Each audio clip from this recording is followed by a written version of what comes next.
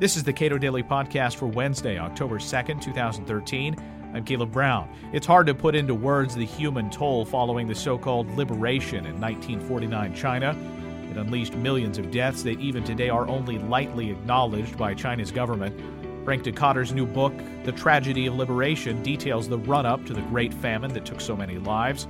We spoke following a forum for the book held last week. We all know how Mao viewed this period. It was a liberation. How do you characterize it? It's often portrayed by the regime itself, but also by supporters abroad as a golden age, as a sort of honeymoon period between the people and the party, but on the basis of very detailed evidence that comes from the party archives themselves.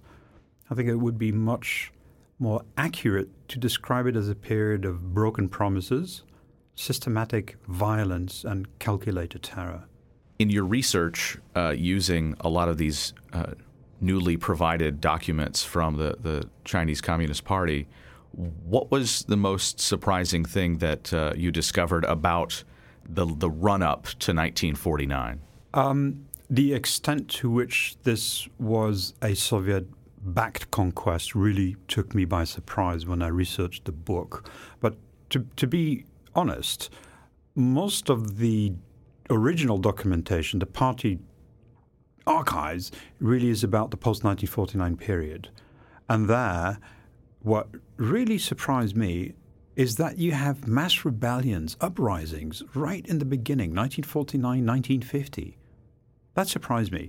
We all know, I think, that in 1956 there are mass demonstrations, workers on strike, intellectuals who speak out against the Communist Party with the so-called 100 Flowers. But already in 1949 you have literally ceaseless rebellions in the countryside. In Guangxi, 1 man out of 3 in some villages in Guangxi take to the mountains to join the guerrilla fighters and fight the communists.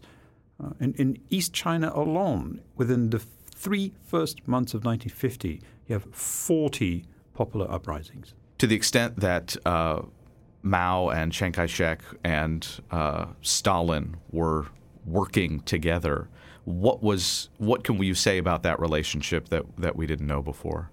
I think that Stalin, of course, as we know, was supporting more or less both Mao and Chiang Kai-shek. It's the usual good old Stalin policy of rule and divide, place your bets on both sides. He was, I think, very much behind Manchuria. We tend to think about the Soviet invasion of Manchuria as a mere blip in history, but it was as important as the Red Army advancing towards the 38th parallel in Korea, resulting, of course, in what we know, namely the North being communist, unlike the South. Had the Soviet Army not invaded Manchuria, there would not have been a communist China or a People's Republic. You document a lot of the communications between Mao and Stalin with regard to trade. Now, it's I think easy to forget that these countries need resources, and that in these countries those decisions are made at the absolute highest levels of government. And what was Stalin trying to get out of Mao in a lot of these trade negotiations? As much as he possibly could. As much as he possibly could. As Stalin always does, of course. We know how much he got out of East Germany. And one of the most interesting things is, of course, that in 1956, this comes to light in Eastern Germany, that the trade terms were extraordinarily unfavorable towards Eastern Germany, but very much in favor of the Soviet Union. When people in China find out about this in 1956, they realize that they have been given pretty much the same raw deal. And there's a very simple fact.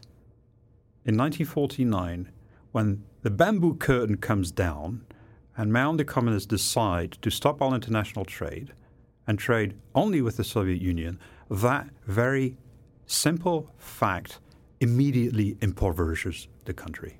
It's an act of massive impoverishment. There seemed to be, in your writing here, there seemed to be this recognition by Mao that the capitalists, however despised, were critical to maintaining an economy, and yet he moved to crush them anyway. Everybody was critical. The farmers were. They, after all, produced the grain that had to be procured to feed the army. And they were crushed within the first 3, 4, 5 years, the land taken back already by 1955.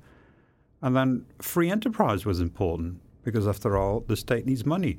And they, too, crushed in 1952, the sort of witch hunt against private entrepreneurs that causes some 644 people to commit suicide in Shanghai within a mere 2 months.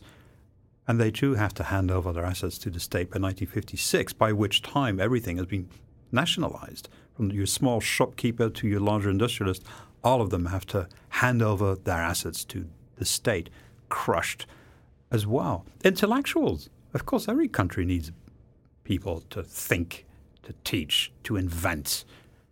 They, too, again and again, right away from 1949, subjected to thought reform.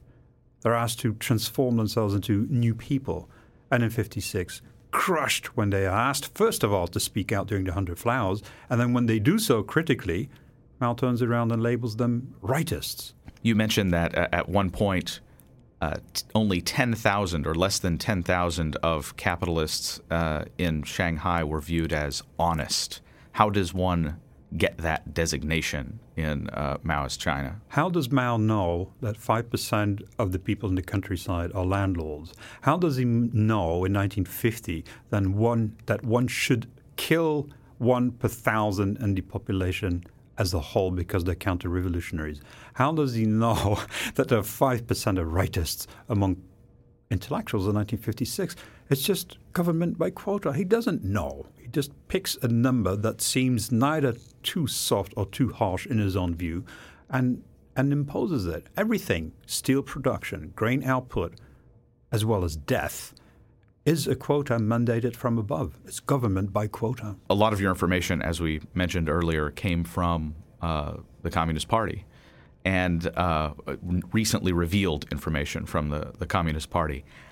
To the extent that this information is acknowledged, how much of that acknowledgement occurs in public and how much of it is I hate to say this, but merely written about? Of course, the information is not out there in public. It's contained within the party archives, and you have to go into those archives and spend a lot of time to ferret that information out. So some of these documents have never been seen by anybody who's actually written or spoken about them. In some cases, even the archivists are not quite sure what is in some of those folders that they hand over to historians. So to that extent, it really still is a history buried in the archives, which is only just about coming to light. But I think it's fair to say that while the regime itself has been critical of the Cultural Revolution, Deng Xiaoping, for instance, came to power in 1979 on the promise that he would end those 10 years of internal chaos, quote unquote. And while the regime might occasionally talk in very indirect terms about the famine that was caused between 1958 and 1962, with tens of millions of deaths, it is very reluctant to go back to the 1950s. This is, after all, the foundation myth of this regime, that it somehow liberated the people and that liberation ushered into a golden age in which the people and the party somehow bettered the country. As we've learned more recently about that famine, the numbers only get bigger, right, as one might expect. What do we know about the scale of it today that we didn't know 5 years ago, 10 years ago?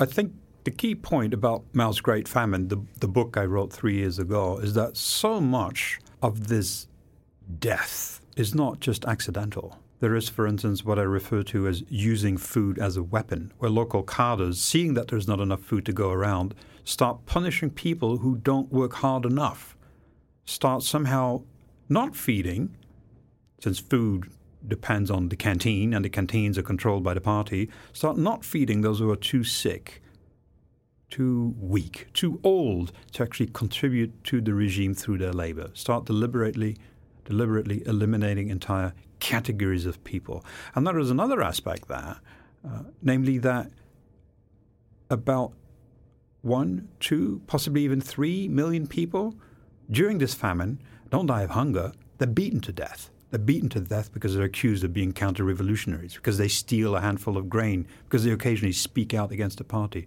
So they're, again, extraordinary violence that goes hand in hand with mass starvation. You talked about sort of revolt that occurred early on, and one thing I noted in your book was the importance of dogs, both to just families in the city, but also as tools in the countryside.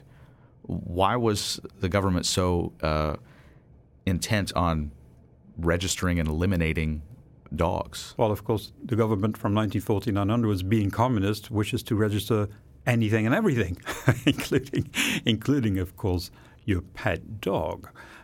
Well, there is in the early years a reasonable attempt to eliminate sick dogs, rabies. Very soon, roundabout by 1950-51, as a campaign of terror unfolds, dogs are no longer seen as just dangerous from a point of view of public health. Dogs are the ones who will alert their owners to the arrival of the police. And I think this is the key to understanding why dogs were eliminated during the 1950s, first in the cities, then in the countryside, because they stand in between your household and the police. They have a sense of propriety. Indeed, and they will alert you to their arrival. Frank Dikötter is author of the new book, The Tragedy of Liberation. You can watch a forum for the book at our website, cato.org.